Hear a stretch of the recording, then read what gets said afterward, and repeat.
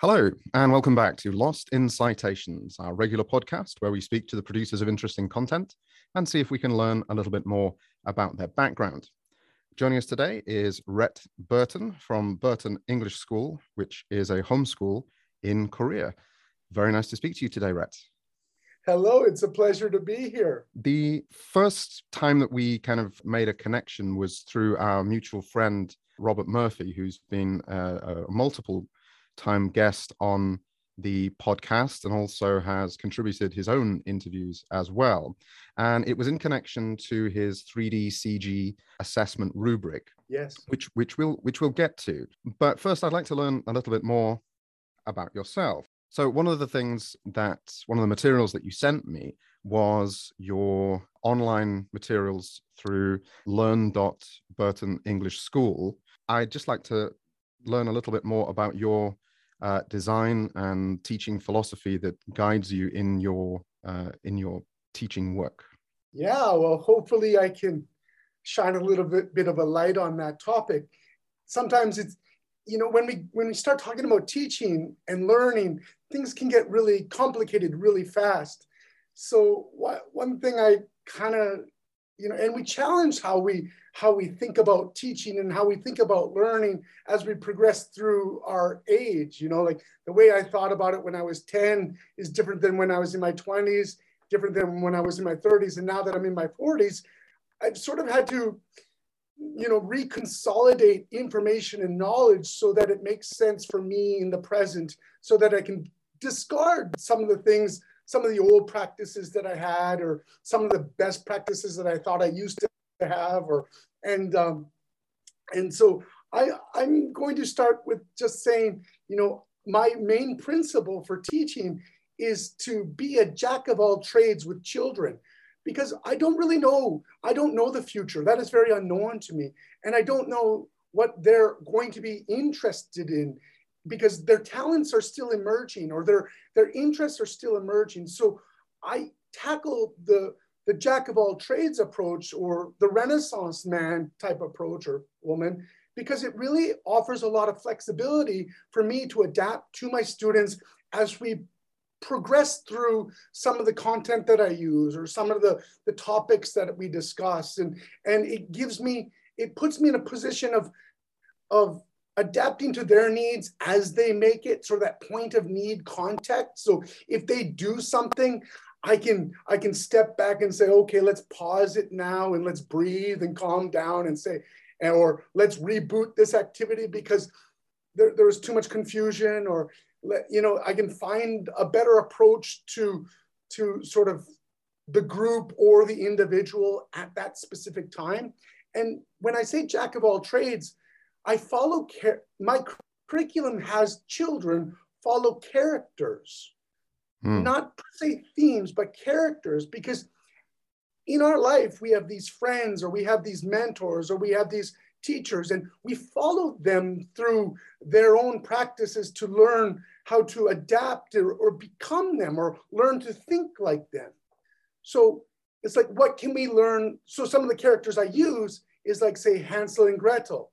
What did they learn when they were walking through the forest? What did they see? What did they hear? And what happened to them? Like, how are they introduced to the candy house? And what kind of context happened when they were at the candy house? And when they got into the candy house, what happened next? And, as these, I've already mapped it out in my mind.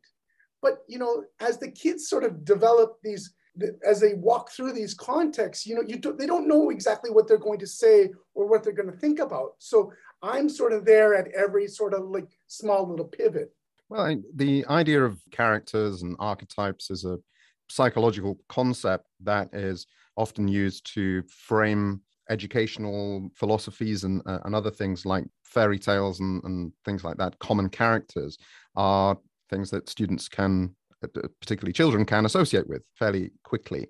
So how did you choose which characters you would include in your syllabus? That was a build as I go type experience.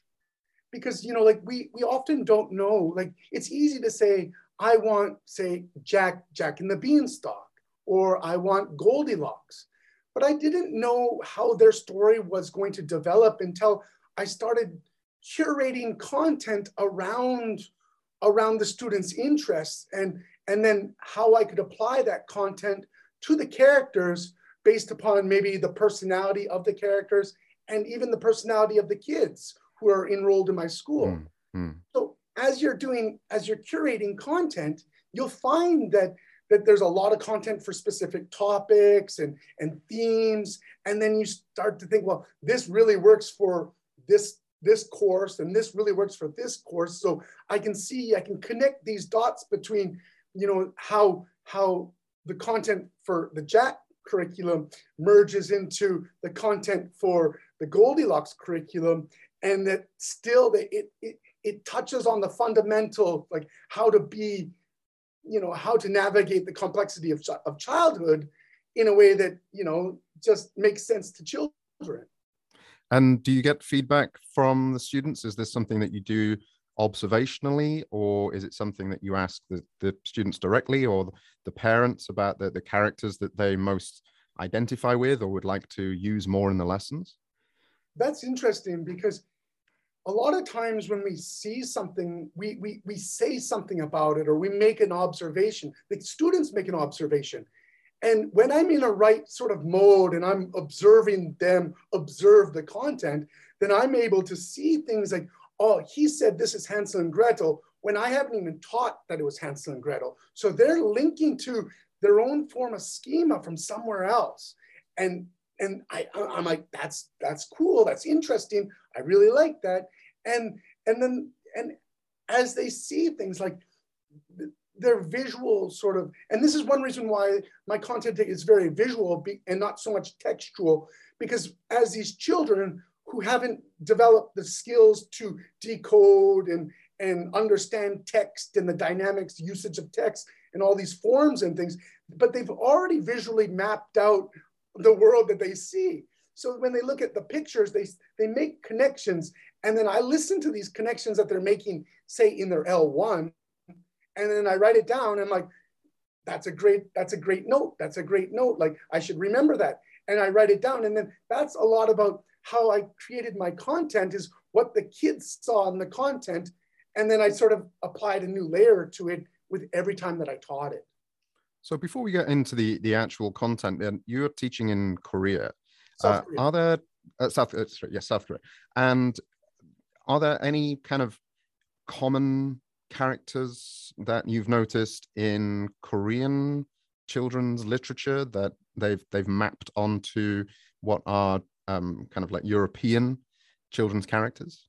Well, I think that a lot of the characters come down with similar values and morals that make for good, that sort of help the children understand the difference between like greed and selfishness, and help, showing empathy to a variety of kids. Like there's certain principles that are kind of across the world considered as like, universal values. There certainly are moral universals. I mean, I don't know very much about South Korean children's literature or children's stories, but in Japan, like the stories of Momotaro and Kintaro are they have the same kind of common themes, as you say, of being strong, courageous, stoic, friendly, forming companionships and defeating evil.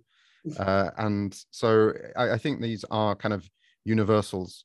I was just wondering if in South Korea there were any characters that you'd like to mention for our South Korean listeners who might have that connection.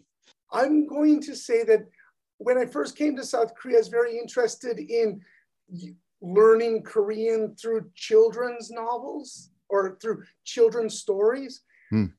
But somewhere in the grand scheme of me being here, I kind of forgot a lot of, who these characters are, because I kind of got connected to linking to a different idea. But I will say that there's Kongji and Padji, and they're like a brother and sister who, have to, who go through, certain situations and certain challenges and learn how to overcome them through different strategies and whatnot. But there are some characters that are well known. Yeah, I think it's an interesting and a unique approach to the idea of providing kind of cultural, moral universals, and kind of like these stories that are repeated around the world. The character names change, but basically the story outcomes remain the same because they are ones that children and, you know, even adults can connect with. So I think it's an interesting way of constructing a course. Could I just ask, what brought you to South Korea? What's kind of your background, and then brought you to the homeschooling activities that you're doing now? Well, what brought me to South Korea in 2002 was the dot-com bust. I just graduated from university with a technology degree, computer science degree, and at the same time as the world that I knew wasn't hiring, and I needed to formulate a new plan to pay back my student loans, which led me to a school that my friend from my same class was working at, and he said, listen, your personality, teaching these young children, they would go hand in hand together. And that is what, his recommendation, and, me not being able to, afford my student debt was like an instant sort of formula to me coming to South Korea. And then gradually, when you work at a school and, you learn what the parameters are within the school, you learn to negotiate what works best for the present, and when I was young, paying off my student debt was one of those things that really informed a lot of my decisions. But it came to a point where I paid off the debt, and then I realized that I didn't have any opportunity to sort of branch off into understanding more theory behind what I was doing in class, because I had no training. The other teachers at my school had no training, and I kind of felt it was difficult to learn more within the context that I was in, because it wasn't really an environment conducive to learning. It was, jump in the classroom, teach, and then leave. Which then I switched to a public school where I had a lot more time to focus on, planning better lessons, and I got to, focus more on designing curriculum because I had more time to plan my lessons.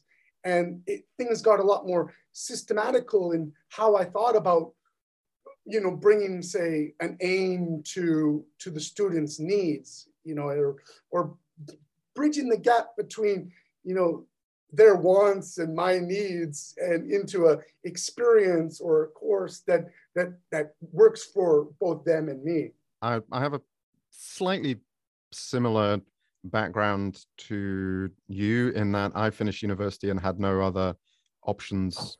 And a colleague of mine said, well, how about going to Japan and teaching for a year? Like, it's just a 1-year contract. Go out, get some experience, come back and do something else. But that was 20 years ago. And as you say, one thing leads to another, and you find out that you actually enjoy what you're doing and you get better at it. And then particularly with teaching, like, you get this positive feedback loop that the more you try, the better it gets, the more the students respond. And so so this is how I've ended up here. How it explains the podcast, I don't know, but yeah. So there was another big crossroads between my second and third job. And when I was focusing on learning how to become a better teacher, a lot of my friends at that point or that stage in my career, they were going out and getting their masters, and they were studying about this and this, going deep in the theory. And I was always hesitant because I felt like the ecosystem for teaching in South Korea was always a little bit precarious, because, if the government changes, then the job changes. And then if I go to a university and, so sometimes the incentives don't really match the work that you want to do.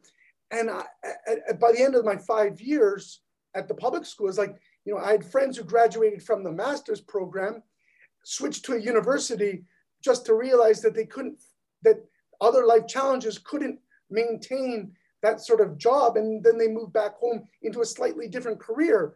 And I was like, and so it really, it scared me to go into taking my master's because I wasn't too sure if I could control my own employment.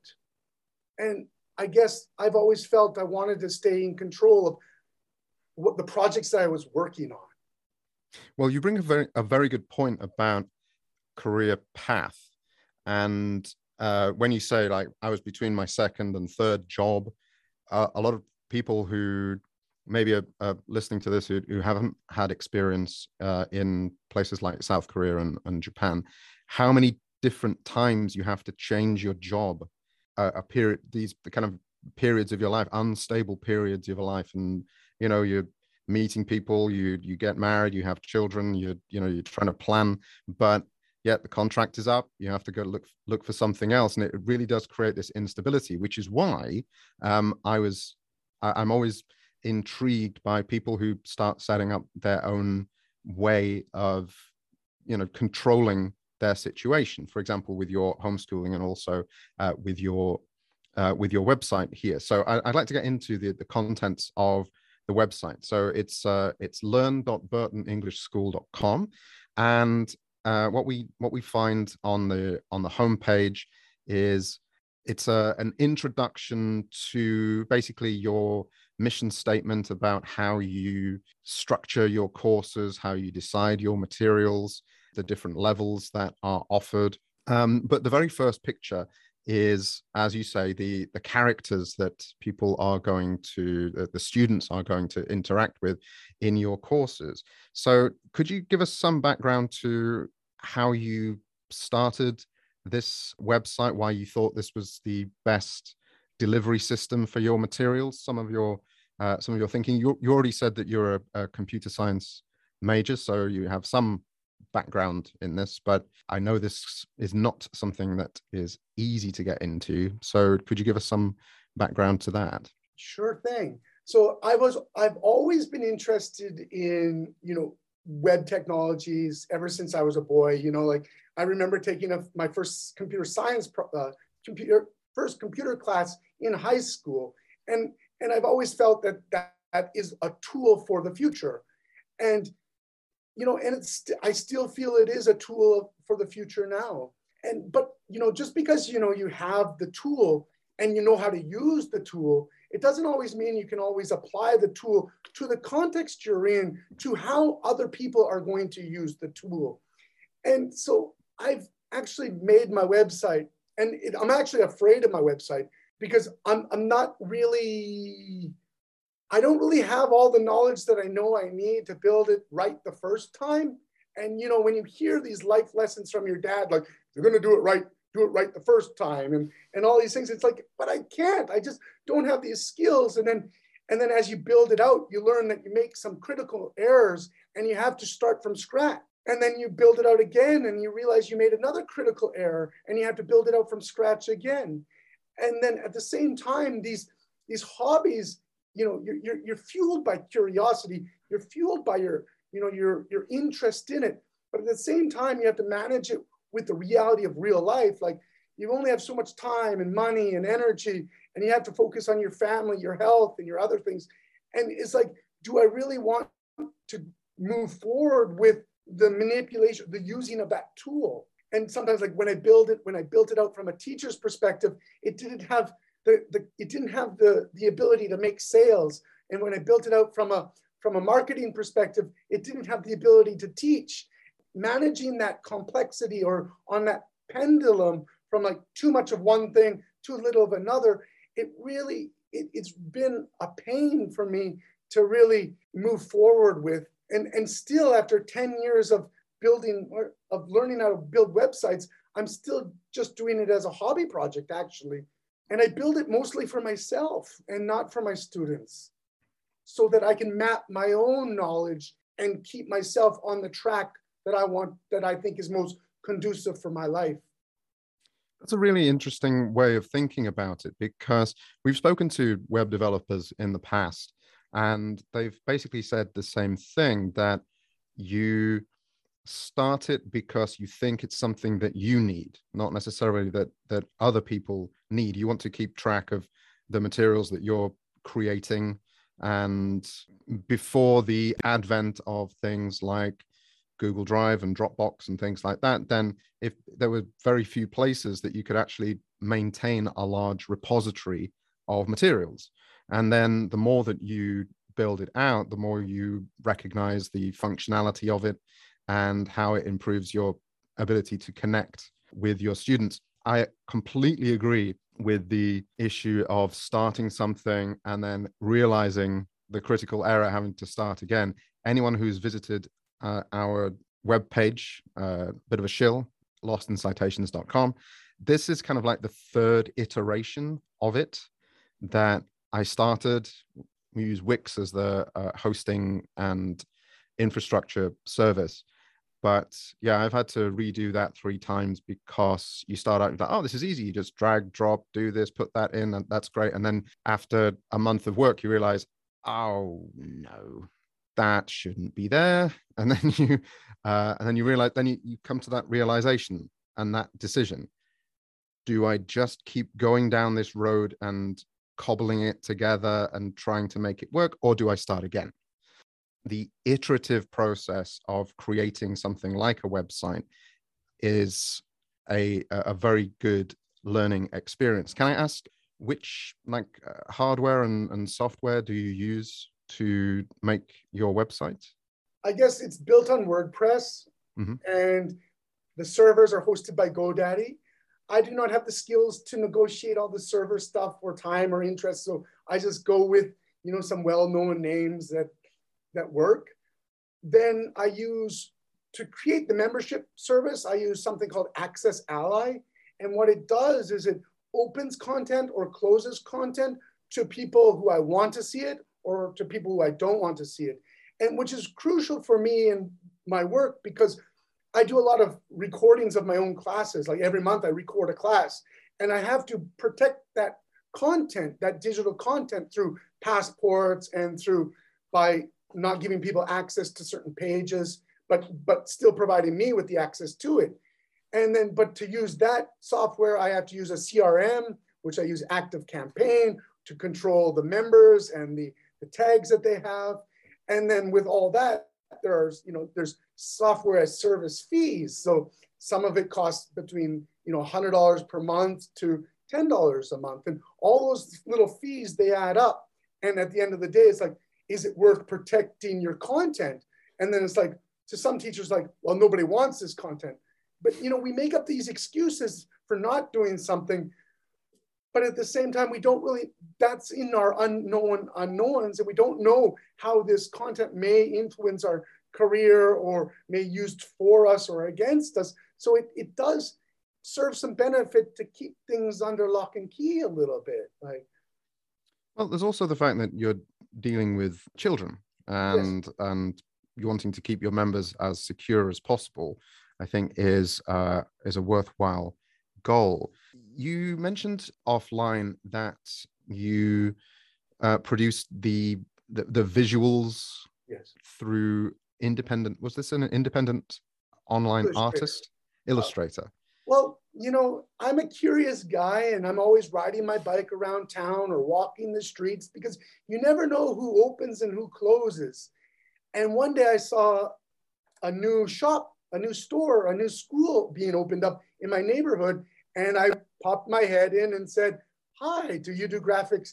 Can you make me a picture? Can you draw me a picture? He said, I don't know. What do you need? And so I told him my idea and he's like, oh, that sounds big. But I was naive to the idea of how big it would actually get. And so for month after month, I went in with small little projects. And over the course of 5 years, I've collected, images that allowed me to tell the stories that were being told between me and my students. And then gradually I kind of came to the point where I am today over the last 5 years or 6 years. I think I asked you this in a slightly different way before, but have you received any feedback from your students, and has this changed the way that you present your material online? It's changed it a great deal. But one of the things I'm reluctant to do is be the designer. So I'm just trying to keep things as simple as I can so that I don't have to like re-upload an image because I made a spelling mistake on some text and all these little things. But the thing is, like, most of the design on the computer is just done for my own hobby. I still present it in a physical form through a book because parents love books. Children love books. It's linear, page 1, page 2, page 3. It doesn't require a multitude of tech savvy awareness to be able to navigate a website. So I think that, certain things are designed, that I design a certain way for the students in mind. And then I also design for myself in a non-linear fashion because I understand how it's all organized. But if I was to get parents on board to some non-linear system, then it would require a lot of play on my behalf. And I've yet to really build out that ultimate LMS. Then let's have 2 minutes of big sky thinking in relation to your work. Given an adequate budget and perhaps even assistance, what things would you like to add to your website that would increase these things like functionality, connectability, usability? What would you like to do? Where is it going? Well, I would like to, those parameters are enticing, but they also lead me down into like this weird sort of unknown, like I just can't see past the tip of my toes. And so I actually use your website because there are people who are having these deep conversations about certain concepts that I'm interested in. So I follow Robert Murphy, and following him has given me a lot of insights that he has had and a lot of takeaways. So I read his dissertation. I've listened to his podcast. I've tried to take his 3D CG framework and apply it. But, I'm just taking, I'm standing on his shoulders to be able to create what I do. And I also do that with other, say, thought leaders on YouTube, where I follow, other professionals, other professors, other people of, who have interesting ideas. And then I sort of take notes. I study that, maybe like somebody would take in their own master's. And so I've sort of tried to formulate what would my own master's program look like? Who do I want to study? Why am I wanting to study them? And how can I apply that to my present day needs?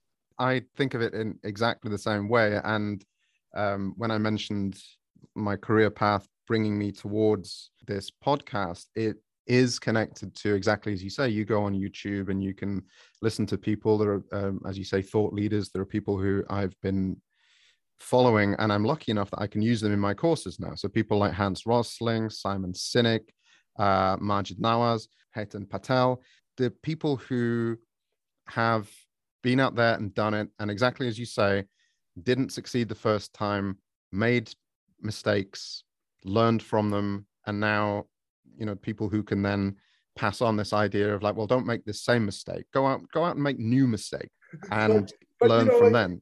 It's like, when you're dealing with skill set after skill set and connections, like sometimes you have to make you have to make the same mistakes that I made, but you have to make them for yourself. Yep. And then you have to come to the realization for yourself that maybe that you have to, bridge your next gap. I can't get you to where you want to be faster until you learn how to make these steps yourself and get better at making better decisions for your own context.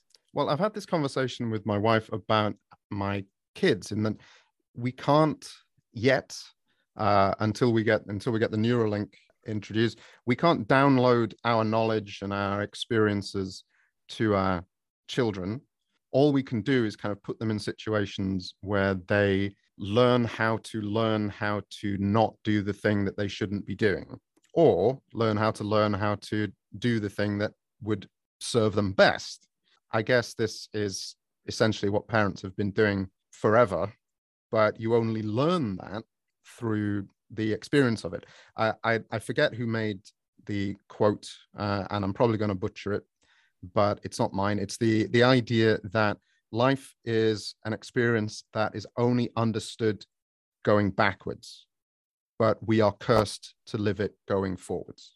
When we get to the end of our lives, we'll just be like, yeah, nailed it. I got it. But we can't download that to anything. That cultural capital that we've built up through our lives, we take that with us to the grave. And it's just, we hope that the people who come after us learn a little bit from us.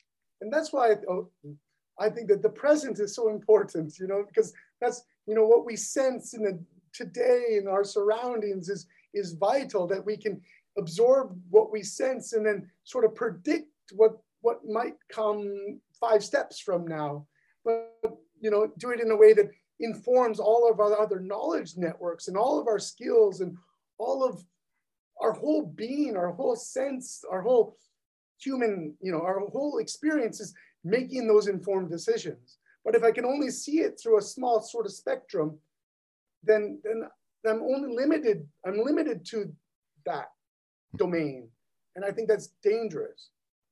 So our connection comes through our common friend, Robert Murphy, who is, of course, not a common man. He's a great man and a fine academic. This interview came about by your connection to his 3D CG assessment rubric concept. So 3D, 3 dimensions, CG, constant grading assessment. Yes. And the idea is that there are 3 planes to it: the X plane, the Y, and the Z. The X being duration, the Y being engagement, and the Z being real world application. So how long is it done? How connected are the students? And how real is the experience would be or how real world applicable is the experience would be the best way to describe it. The conversation that we were having was in connection to the game of Uno. Yes.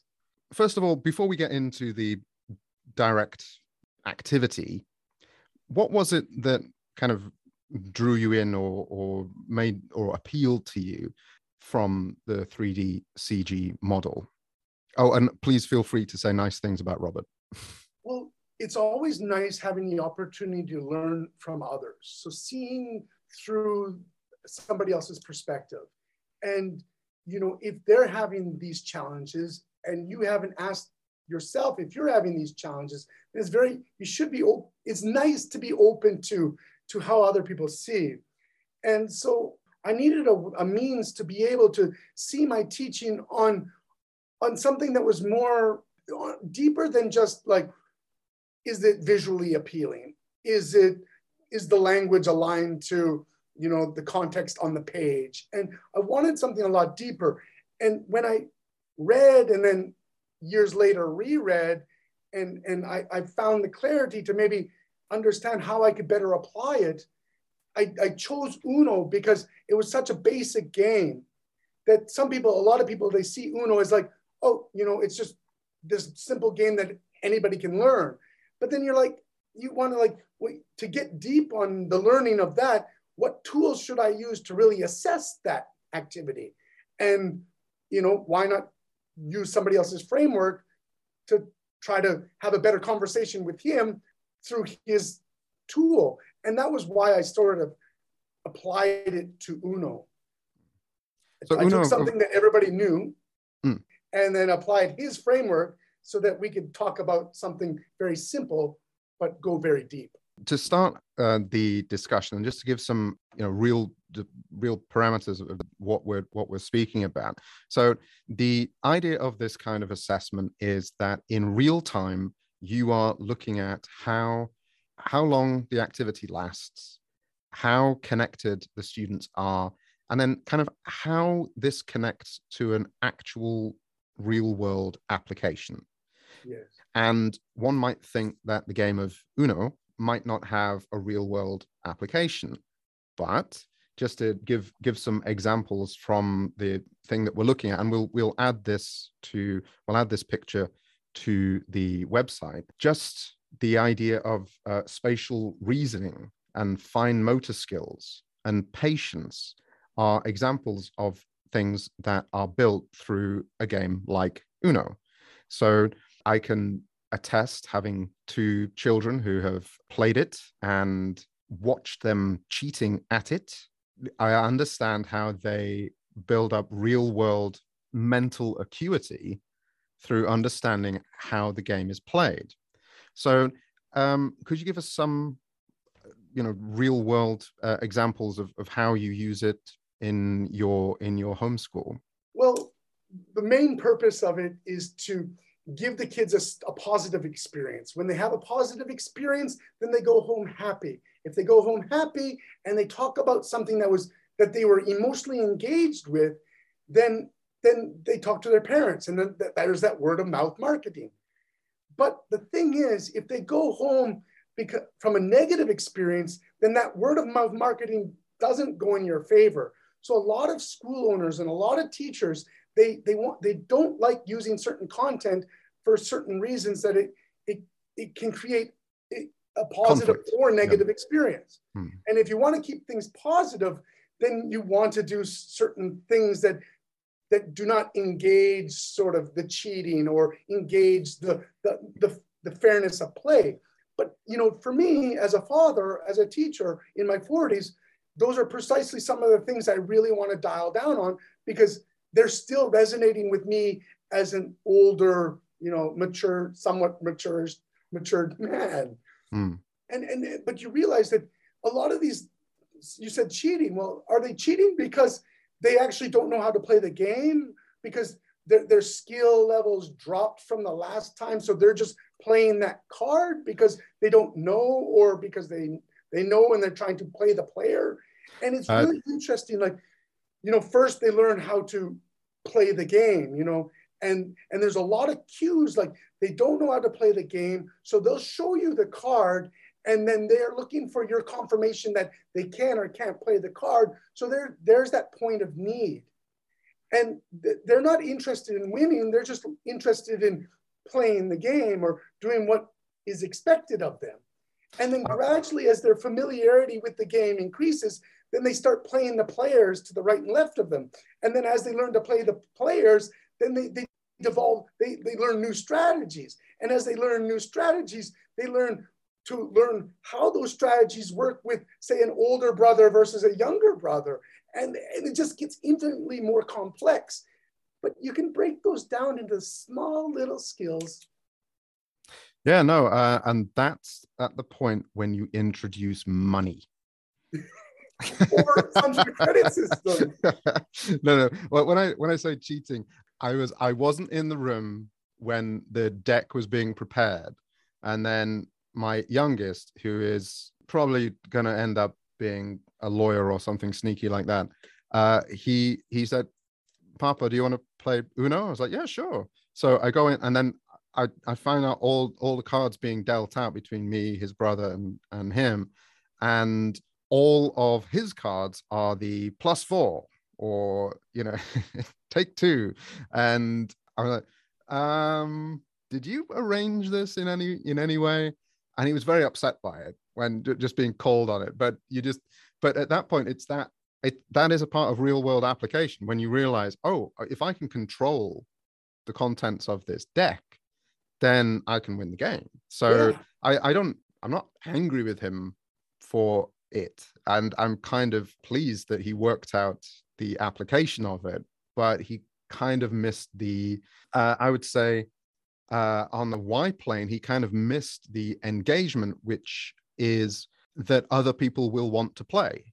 So if one person always wins because they've got the best cards, and not to be too nerdy about this, but I have colleagues who play a card game called Magic: The Gathering, and if you have a deck that has an unbelievably strong number of cards, you can win on your first turn. And then why would anyone play you? Like, it makes it very unlikely to do so. That's kind of, I think Uno it's a gateway drug to things like poker. Now, you don't have to play poker for money, and poker is a very interesting game, but it's supposed to be even because the deck, doesn't lie. In blackjack, in 21, you can actually count your cards, but in poker, it's very, very difficult to do if you're playing with like a 5-deck shoe. I'm saying too much about my experience in casinos, but I think Uno is something that really does lend itself to this idea of constant grading, because it should make you more engaged. It should make you want to play more, and it should teach you those kind of logical skills. As you say, you're playing the person to the left, you're playing the person to the right. I find that your story is very intriguing because your older son, stacked the deck in his favor, and he did that not thinking he would be caught, because he doesn't know what you know about what a random game looks like. And suddenly, it's like, boom, this didn't go as planned because my dad caught me. How did he catch me? He knows something that I don't know. What is that? And then it's like, and then you're like, you saw your son do this for the first time. So there's one thing you're very proud of him. And then now, does it trigger you? Do you get angry that he's cheating? Or do you sort of like tweak that your interaction with him so that you can see how does he react when you know that he's been caught? And then, it's like, how does he manage that anger when his plans didn't go as he planned them? And it's like, and then your goal is to manage all those ups and downs of his experience, to kind of give him a more positive, or all the players involved have a more positive experience. And it's like, and maybe you had to shut that game down and say, sorry, but maybe it's something. Can we restart on a new even playing field where I need to see you shuffle those cards? And then that when he goes out, when he's playing that game with his friends, he now knows that his friends might be cheating him because he cheated his brother. And then, well, what did my dad do when he caught me? He's like, I don't think this is fair because you've got these 4 cards. How did you randomly get these 4 cards? My dad had me reshuffle them. Not calling you a cheater, but it's like, I don't think that those cards were shuffled. So and then he doesn't understand, he may not understand that you took the shame off of him being a cheater and maybe put it on, these cards are not random. They've been stacked in a certain way. So let's reshuffle and start again. Exactly. The question being, how did you know that I was cheating, and why are you Googling flights to Vegas? Again, I will share this this image that we're talking about here in relation to your use of Uno, but that brings up the kind of final point on the Z plane, the real world application: demonstrate maturity, ability to navigate social interaction. So any game that you're playing is part of building a connection between you and your friends, your classmates, and other things like that. So beyond Uno, what other activities that do you do in your homeschool that kind of promote this kind of pro-social interaction between students? And I can guess that it has been quite difficult in the last couple of years under the COVID restrictions to really get people to connect socially. So is there anything else that you do in your school to promote this? When I think about Uno, I think about it being like one of the first card games that we learn. And then I look at, how they hold the cards, how they organize their cards. And then once I know that they have those small little skills mastered, then I introduce the action cards. And then when I know that they are mature enough to handle the reactions of, say, getting the +2 card or getting the +4 card, then I introduce, say, a more difficult game that requires them to manage the cards, and so that they have to organize their cards again, but they have to do with high and low.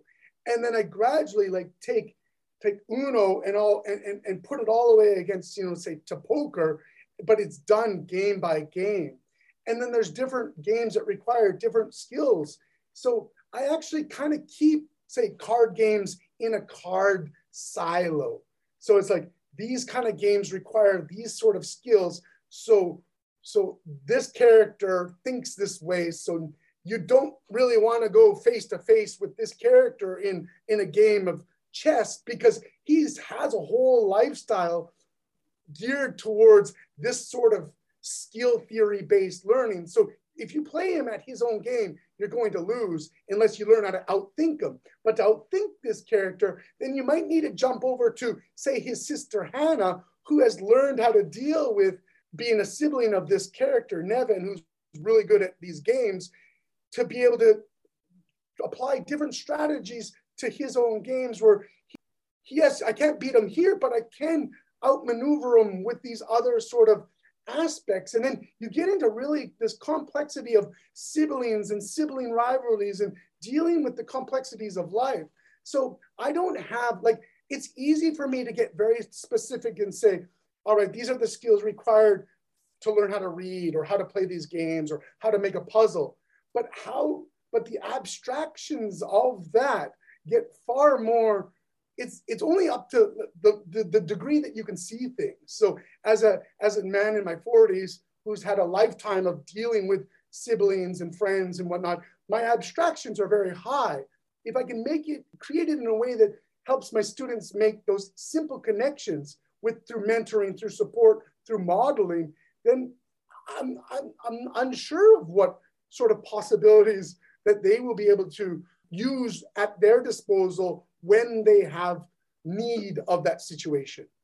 Yeah, exactly. I mean, and you start with Uno, you move on to checkers, maybe Othello, chess, poker, and then at some point you get to Sun Tzu's The Art of War.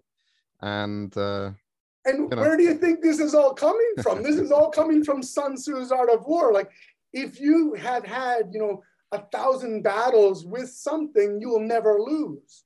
And what are those 1,000 battles? Like, I'm sitting here, in the present, I'm having these battles. But at the same time, I'm using a whole array of strategies to think about these battles. And sometimes they work. Sometimes we come to a win-win, and sometimes we don't. But what can I model when I break down? What can he model when he breaks down? And that's the complexity of interactions with people. I think that's a perfect place to finish this interview, a very positive point to think about. So we've been speaking today with Rhett Burton about his project, the Burton English School, and his online materials. So thank you very much for your time today, Rhett, and I hope we have the chance again to speak in the future.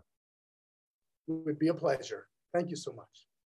If you'd like to contact the show, the best place to find out about us is our website, lostincitations.com. Here you can learn more about the background to this project and how you can get involved. Our hope is to help academics, educators, and online content producers get in contact with each other. Our email address is lostincitations@gmail.com. We also have Facebook and LinkedIn pages. Please rate and comment on the sites you use to download your podcasts. It helps us reach more potential listeners. But probably the most helpful thing you can do is, if you like our content, recommend it to a friend and let them know what we're trying to do. Thank you very much.